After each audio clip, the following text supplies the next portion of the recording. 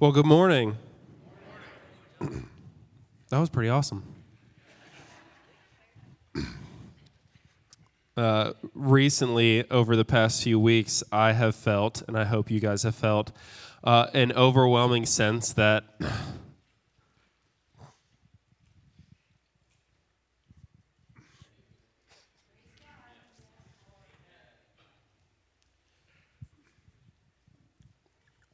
that God is working in our teens. I cry a lot, so I won't cry about this, but when it comes to teens, I get emotional. But God is wanting to do stuff. God wants them to step forward, and that was just really awesome. So, I was talking to Mark a few weeks ago, and he was trying to give me some pointers because I haven't had the opportunity to preach a whole lot. And one of the things that he told me was that I need the congregation to get to know me because some of you, I might be a new face. Some of you maybe have never met me before. By the way, my name is John. I don't think I said that, but my name's John. So I'm going to give you a little background of myself. So I grew up in the Catholic Church. It was a lot of fun for a long time. But as I progressed, I started playing basketball and football and all that when I was really young. So I think I started playing basketball when I was in preschool. It kind of took over my life and my family's life because as parents, you know, whatever your kids do, you have to do. So my parents, I was a little spoiled. They did everything they possibly could to give me the best life that they could give me. So sports kind of took over church. You know, I would go to tournaments every weekend, so church wasn't, we weren't able to go to church. When I was I think I was in third grade, I went to Catholic school from preschool until third grade. And then in third grade, my grandma passed away. I was very, very close to my grandma. She watched me when my parents were at work, when I would get home from school and stuff like that. And we just had this relationship. I'm one of, I think, 5 or 4 grandkids, but I was clearly the favorite. And it some people have to guess. There was no guessing. I was clearly the favorite. I was her baby. I was the angel. I did no wrong. Even if I did wrong, I did no wrong. It was everybody else's fault. And when I was in third grade, she got really sick and ended up passing away. And as a third grader, I was too immature to realize that even though I prayed and asked God to heal her and save her, and it didn't happen, that wasn't just him taking her away from me. But that's what I thought at the time. So I wasn't too happy with God for a long time. And basketball and football quickly took over everything. So that was, church was hardly ever. We went to church. And then my senior year of high school, I got kicked off my basketball team. So when I got into high school, I thought I was really cool because I played sports. So I turned into the stereotypical jock and just treated everybody really bad, partied, did all those, things that go along with that territory most of the time. It made me not a great person, so I can understand why I got kicked off my team. I wasn't very coachable. I missed one practice, and my coach was like, hey, you know what, don't ever come back. We don't need you here. Don't worry about it. Which, at the time, I was devastated. It was one of the most painful things I've ever had to go through, but looking back as an adult now, I see that it was the best thing that could ever have happened to me.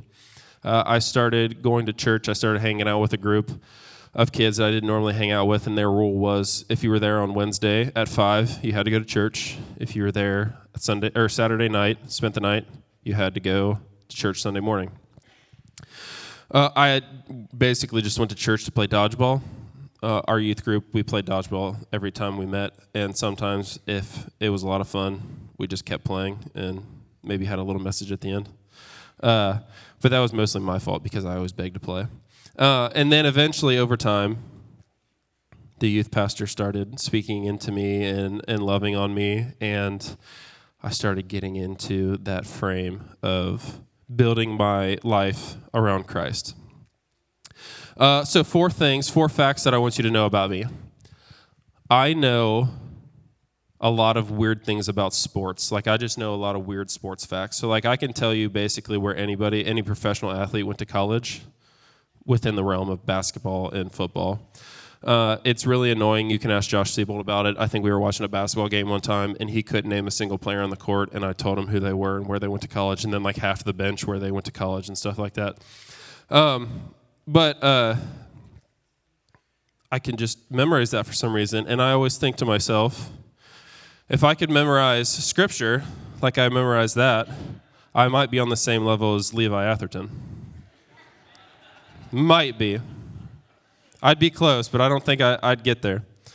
The second fact is my spiritual gift is not eloquence. I don't have a bunch of words in my vocabulary. I'm very simple, and I think God made me that way, so I don't say more than I should, like I do most of the time.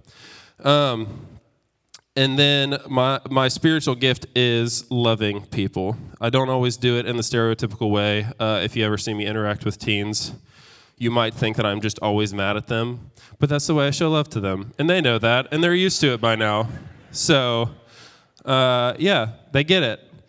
And the third one is from a very early age, I would fail projects at school because I would have to talk about the project, like in front of people. So in 8th grade for the science fair, I built a hovercraft, like a working hovercraft. It was really awesome. 2 people can fit on it. We tied a rope to it, and then we used my dirt bike, and we'd fly people up and down the street. It was very dangerous, but we did it. But I failed that project because I had to talk about it, and I couldn't talk in front of people because people terrify me. Well, I mean, they still do, kind of. But much so back then, I crippling anxiety. I couldn't speak in front of people. The fourth thing, you know the phrase where people say, like, oh, he's tiptoeing on the line or he's walking on the line? Well, like if the line's right here, I tend to live like 5 miles past the line. I'm a very challenging person. I don't know if any of you know or have taken the Enneagram test, but most of the time you're like a number wing another number. I'm straight 8, which is a challenger. Like, I'm all challenge. So with that being said, if I say something today, just know that I'm trying to challenge you. All right? I'm not trying to make you mad. I'm trying to make you think differently. Okay, so today we're going to talk about some choices that maybe we don't always let God into. Some choices in our lives that we don't always let God be in the center of those. And that first choice that we're going to talk about is people. We don't always let God in the center of our relationships. It's because sometimes it's hard. You meet somebody new. You don't want to just jump at them and say, hey, do you know about Jesus? Fun fact, when Mark gave out my number before I started, the best text I got, and I got like 200 and some texts, the best text I got was, hey, this is so-and-so. And then the next text was, do you have time to talk about our Lord and Savior Jesus Christ? And it was hilarious, and I laughed for probably like 20 minutes. But it's hard for us to center Jesus in our relationships with people. So go ahead to the first scripture we're going to use is from Hebrews 12. Therefore, since we are surrounded by such a great cloud of witnesses, let us throw off everything that hinders and the sin that so easily entangles, and let us run with perseverance the race marked out for us. We've been here 7 months, so short period of time, and this is the biggest cloud that we've ever had. The people in this church are absolutely amazing. They care, like immensely care, and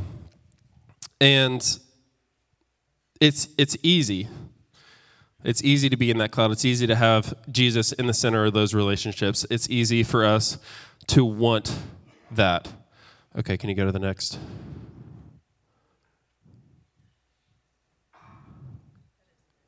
Oh, okay. Okay, so the second part of that verse is, fixing our eyes on Jesus, the pioneer and perfecter of faith. For the joy set before him, he endured the cross, scorning its shame, and sat down at the right hand of the throne of God. when we make sure that our relationships are rooted in Jesus, when we make sure that God is at the center of those relationships, it's easy. It flows easy. It lets us talk to them. It lets us be open with them. So I'm probably just going to call people out by name during the service, so don't get offended if I call you out by name, because it's probably going to be for a good reason. But Dean and Jess Harshman, I feel like the first conversation I had with them, I was like the most open I've ever been with anybody besides Hannah.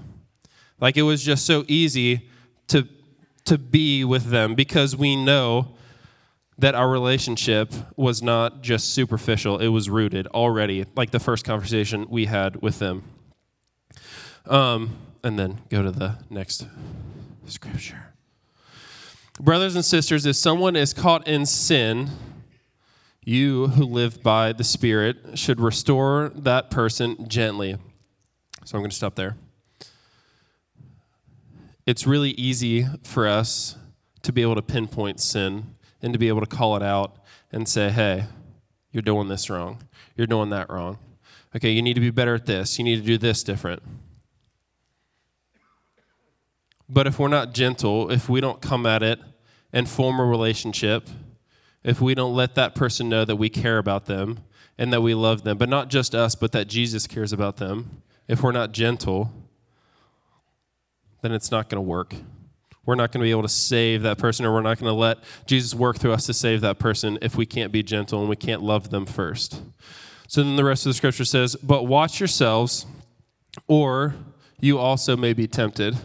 Carry each other's burdens, and in this way you will fulfill the law of Christ. We're not meant to do this alone, right? We're not meant to carry our burdens by ourselves. We're not meant to struggle by ourselves. That's why we have our cloud. We're meant to carry each other's burdens. We're meant to have those deep conversations where, you share something that's been weighing on you and pushing you down, so other people can share that burden with you and help you shoulder that pain or that hurt or that anxiety or depression that you're going through. It's not meant to be just you. It's meant to be with the people that love Jesus and love you. Go ahead to Proverbs. Proverbs 27:17. As iron sharpens iron, so one person sharpens another. This verse, to me, is really encouraging, right? Like it's strong, it's powerful. You see it, you get excited. Okay, if I hang out with somebody and we have these deep theological conversations and we talk about Jesus, we share that love, we share that relationship, we're going to sharpen each other, right? But I have a question for you. What are you being sharpened for? If you're just there in your cloud, or if you're there with your friends and you're in that little huddle, what are you being sharpened for? When I was preparing for this, I'm a very visual person, so the only thing that I could think of was like the swords above the Bond villain fireplace. Like they just have swords sitting up there, and they're just sitting there to not be used. So what are you being sharpened for? God doesn't want us to just sit in our huddles and get sharp and then just sit there. He wants us to go out and fight for his kingdom. Now, I know you said that you have to be gentle, right? But you also have to fight. There is stuff going on. There are things going on, and it's a battle. And he has put people in your life. He has put situations in your life to sharpen you, so you are able to cut through that and you're able to fight those battles. Not on your own, with your cloud and with him. It's great to have close Christian friends, but like I said, if we're not going out into the world, then we're kind of just falling short. If we're not using our platform, if we're not using our love that Jesus has given us, then we're kind of just stalemate. All right? So in Mark, Jesus goes to his hometown. He is there for a while. He's preaching. He's doing miracles. He's doing all these incredible things. And then people, for some reason, start to doubt him. Now, I know it's easy for us as people today to be able to read Scripture and be like, how did people doubt that he was the Messiah? How did people doubt that he was our Savior? but people started to doubt even in his hometown.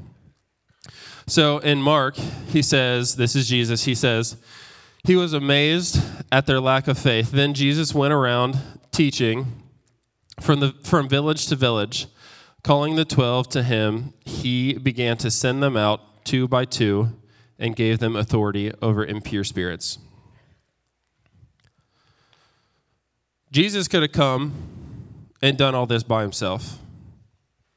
Jesus could have come and performed all these miracles, preached everywhere. He could have done it all by himself. He didn't need help. He didn't need the 12 disciples, but he still called them anyway. And when he went back to his hometown, and he saw that even though he was doing everything that his father had told him to do and had called him to do and had shepherded him to do, that people were still lacking in faith. So he took his 12 disciples and he gave them authority.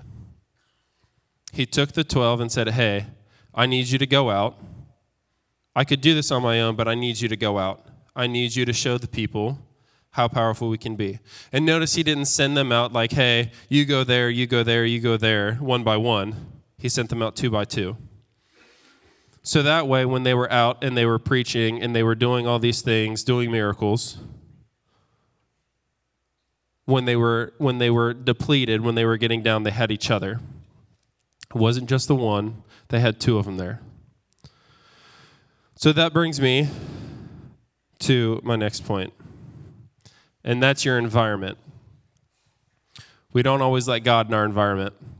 So I worked in the secular world for 10 years, 12 years, something like that. 29, so like sometime. It was a long time. So I know that your environment plays a giant role in who you are and what your identity is. I worked in a warehouse, and for those of you who ever worked in a warehouse, it's not easy to be a Christian in a warehouse. And I tell teens all the time, even though you graduate high school, you never really leave high school because everybody has drama and everybody wants to tell you their drama and get it off their chest and whine about it. But your environment plays a huge role in how you spend time with God and what your identity is. So it's really easy to be a Christian. It's really easy to do godly things inside these walls. It's really easy to be a Christian on Sunday morning. It's really easy to come and worship on Sunday morning. It's easy to come and hang out with your friends on Wednesday night and play dodgeball and have a conversation. But what happens when you leave? What happens when you're not in this environment? It's all too often, and I'm speaking to myself here, so when I say these things, you might think like, oh man, he's calling us out. When I'm speaking these things, I'm speaking more into my life than any of your guys' life. Like I struggle with these things just as much as some of you might. But all too often, we get really, really hyped up in here. We get on fire for God, and then all of a sudden, as soon as we walk through the doors right there, it's like it's left. It's like, okay, well, that was really good in there, and we'll have that again next Sunday, but I'm just going to wait until then. Or, okay, I'm walking through the doors of my work, I'm going to have a good day today, and then someone comes up and just automatically complains, and you just are done for the whole day. And, we're all probably guilty of this, but our environment, it shouldn't just be meeting Jesus in here, because Jesus can work a lot of things out there. So Jesus performed a lot of miracles. Can anyone tell me how many he did inside the temple? You can shout it out. It's okay. 0. Were you here first service? Yeah, 0. Jesus knew that he wasn't going to reach the people in the temple. Jesus knew that his job was to go out into the world. Jesus knew that his job was to be with the people that were struggling out in the real world. Real world. Ever since I got the job here, it's been like really awesome. So I always say the real world because I worked in the secular world that's the real world. And then this is kind of like just really awesome. so I don't call it the real world. But Jesus knew that he had to go out. Jesus knew that he had to save the people that were sick and that were hurting. And that's how he was going to fulfill his Father's promise.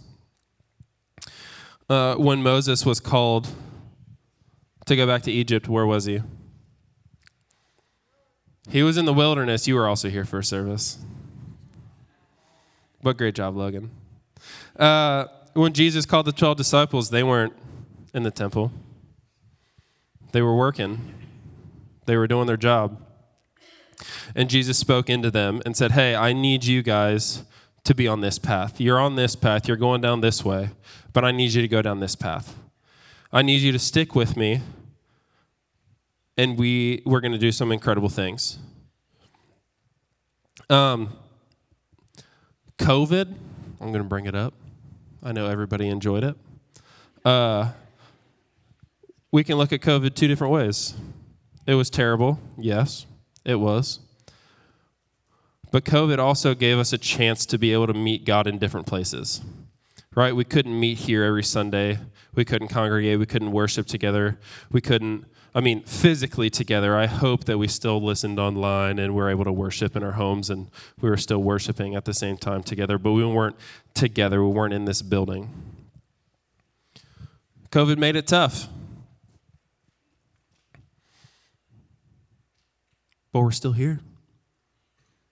We were able to make it through it, and I hope that we were able to learn that Jesus doesn't just meet in this building. Jesus doesn't just meet us here.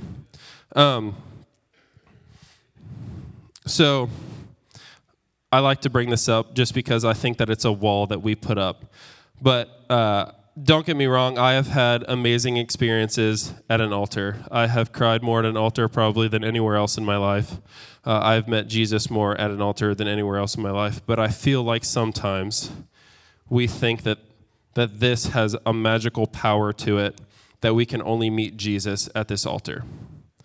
And it might be Tuesday, it might be Wednesday or Thursday, and we have this feeling, we have this overwhelming sense that the Spirit is trying to talk to us. But instead of listening to it or talking back, we say, okay, well, it's Friday, Sunday's in 2 days, I'll just go to the altar. I'll wait until I can be there to talk to Jesus. And with COVID, I had to realize that I needed to make other things my altar. I've prayed more at my steering wheel over the past 3 years than I think I've ever prayed in the first 22 years I was alive, or 25 years I was alive. I've worshipped more in my car than I have anywhere else. COVID taught us that Jesus is all around. Jesus just isn't just in this building. We don't just go to this piece of wood. Now, I do respect the altar, and I think it has power, but we don't just go to this piece of wood because the piece of wood has no power. What has the power is the name that you go to when you go to the altar. And that name's everywhere. You can reach in all the time. It's not just when you want to or when you feel like you can go to the altar to be with him. Okay, go ahead to John. The Jews then responded to him, "What sign can you show us to prove your authority to do all this?" Jesus answered to them, "Destroy this temple, and I will raise it again in 3 days." They replied, "It has taken 46 years to build this temple, and you are going to raise it in 3 days."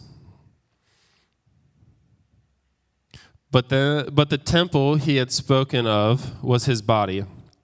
After he was raised from the dead, his disciples recalled what he had said. Then they believed the scripture and the words that Jesus had spoken. So for those of you who don't know, Israel's temple was demolished. It got lit up and ran over in a war. And then it took them 46 years of prayer and building for them to resurrect the new temple. And then Jesus came along. And Jesus is talking to them, and when he says that he's going to raise the temple in 3 days, Jesus isn't going to come in and demolish this temple. But what he is saying is when he gets hung up on the cross and he dies, in 3 days, the new temple will be in all of us. Because when Jesus died, he didn't just die for one of us or two of us. Jesus died to save all of us. And he didn't just die to save us, but he died to be able to live in us and to be able to speak through us and be able to love through us so we can show God and Jesus to other people.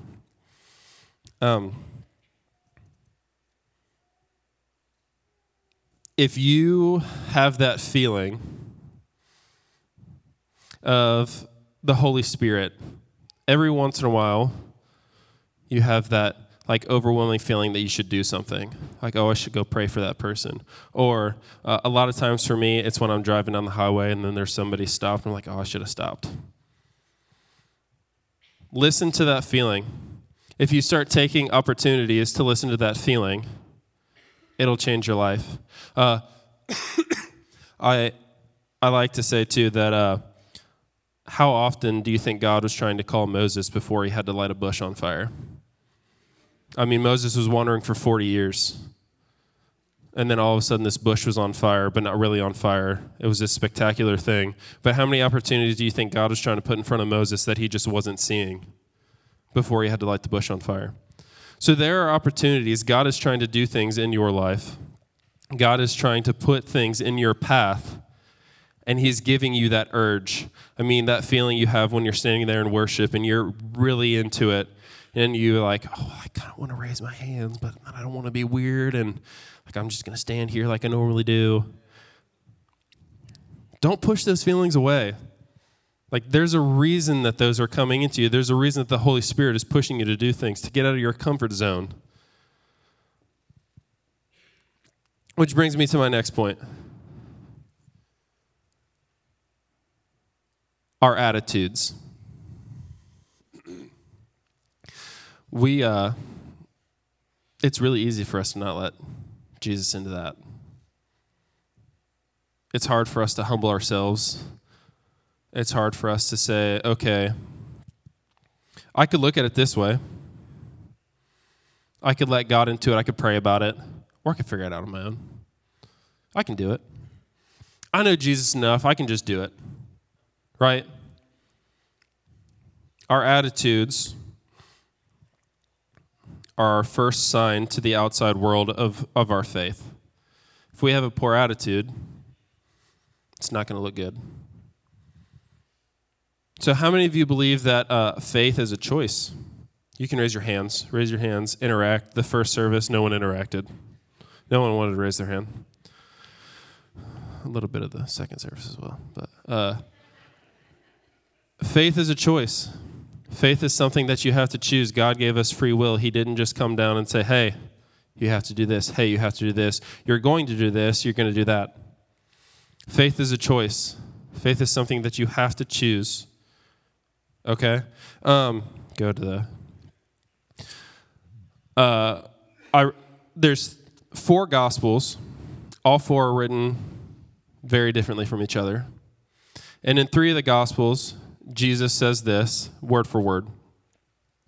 Then he called the crowd to him, along with his disciples, and said, whoever wants to be my disciple must deny themselves, take up their cross, and follow me. It's not, hey, if you want to be my disciple, you just got to be a good person. Hey, if you want to be my disciple, you have to smile at people. You have to shoulder burdens. You have to be willing to do the things that he's called you to do that you just really don't want to do. You have to be willing to get out of your comfort zone.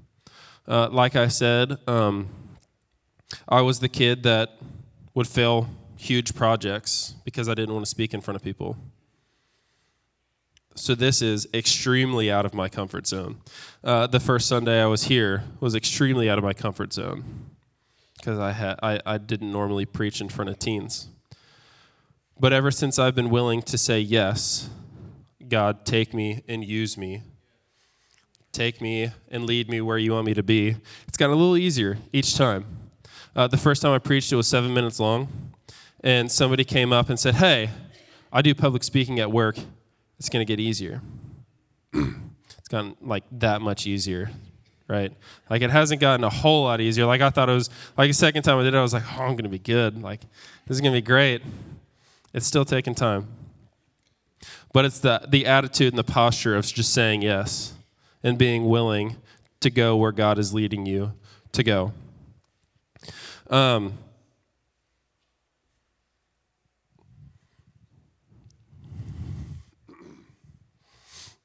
Our students getting up here, we have 4 that are underclassmen. So there's 7 in the band, 4 underclassmen, which means they are in 7th grade, or 7th or 8th grade. And then 2 are freshmen, I think. 1's a freshman. So like half of our band are just really young kids. And the amount of confidence it takes to get up there and lead worship blows my mind that they're able to do that as 7th and 8th graders. But it's because they've recognized that God has given them a talent and they don't want to hide that under a tent, that they want to show that and let God use them. And that's the attitude and posture that they come with to our youth group. And that's what makes our youth group so much fun. But to go back to my point, we have to choose God daily. We have to be able to pick up that cross. And I think there's a dude that walks around Xenia that has a cross and it has wheels on the back, and he actually like carries around a cross. I'm not telling you that you have to do that. But you have to be able to be willing to pick up your burdens, other people's burdens, and shoulder those and do the things that God has called you to do that you just are really uncomfortable by. So these 3 things that I've talked about this morning, they're all connected. If you keep 1 for yourself and give 2 to God, you kind of miss the point. If you keep 2 for yourself and give 1 to God, obviously you've missed the point. You can't keep something and give the rest to God. You have to give it all. Everything. Everything that's holding you down, all your burdens, your fears, your anxieties, you have to give everything. So I'm going to tell you a story. And I'm going to connect all 3 of these points. So when I was like a year and a half out of high school, right after high school, when I graduated, I said, I don't want to leave the youth group. I really feel like I got cheated out of time with the youth group, so I'm just not going to leave. I'm just going to stick around. And I was told kind of no, but then I said, I don't care. I'm just going to stick around. And I eventually became a youth leader. I eventually got my own Wednesday night small group that I was able to lead. And one night in this small group, we were talking about their salvation story, and they were 7th and 8th grade boys. And they were talking about all these moments like, oh, I remember what the sun looked like. I remember what the clouds looked like. I remember where I was driving, the radio station we were listening to. My dad was going 22 miles an hour. Like, it was all these very, very specific things. And I was looking at them, and I'm like, hey, like I'm 23. I haven't had that. Like I'm supposed to be leading you, and I haven't had that. So I stayed a little bit after with my youth pastor, and we were just sitting there talking on the couches. And if you were in a youth room 10 years ago, you know that it was really cool to have like old hand-me-down couches. Like all the couches that a youth pastor would drive past on the curb, they would probably just pick it up and then take it to their youth room. And I said, hey, I haven't had that. Like, I don't know if I've met Jesus. I don't know if I've been able to have that interaction with him. So instead of taking me 200 feet down the hallway where our sanctuary was and where the altars were, he said, okay, let's get down. Let's get into a posture where we can talk to Jesus. So we knelt at an ottoman that was crusty, dirty, stinky. I mean, it was just gross, right? When the altar was 200 feet down the hallway. And we met Jesus there in a very, very real way. People, my youth pastor didn't take the time to say, hey, we're going to worry about our environment. We're going to go down the hallway. and we're going to go to the altar because that's where we're going to meet Jesus. No, we're going to make this place our altar. We're going to make this place where we meet Jesus. It doesn't matter that it's old and crusty and stinky and gross. Jesus can still meet us here. And he just asked me to be open. I actually didn't even pray out loud because at that point I wasn't comfortable enough yet to pray out loud. And I just came with an attitude, and he prayed over me, and then he gave me a little bit of time to pray. But the attitude, so people, place, and thing changed my life forever in a good way. So if you're sitting there thinking like, oh, okay, cool, like that's a really cool story, I'm glad that happened to you, just remember that God uses us as his vessels. God's going to put you in people's lives for a reason. God's going to use you to work. But you have to have the right attitude, and you can't let your environment change who you are. You have to be willing to surrender all of that. So my question to you is, what's your story? How are you going to use your story? I'm a firm believer, and I think that my story is the most powerful weapon I have against the enemy. My story of how I was loved, even though I didn't deserve it. My story of being saved, even though I didn't deserve it, is my most powerful weapon that I have. So what's your story, and how are you going to use it? Our teens, some of our teens are going to come forward, and they're going to get communion ready. And while they're coming forward, I want to challenge you. I want to challenge you to not make this a motion thing. I told you I grew up Catholic. So anytime I would go to service or Mass, we would take communion. And it became a thing that wasn't meaningful. It became a thing where you just walked up the aisle. I have a really funny story about communion, too, if you ever want to hear it, but it's really funny. But it's not just something that you walk up the aisle, you stand there, you take the bread, then you take the wine, and then you go back. But this is our representation. This is Jesus. This is what Jesus came here to do. This is what Jesus left for us. He left his body, he left his blood for us to be saved, for us to be clean. So if you come up here and you're just going through the motions, if this is just another thing you do on Sunday morning, I challenge you to think about it differently. Don't just let it be something that happens. Take it as a meaningful thing.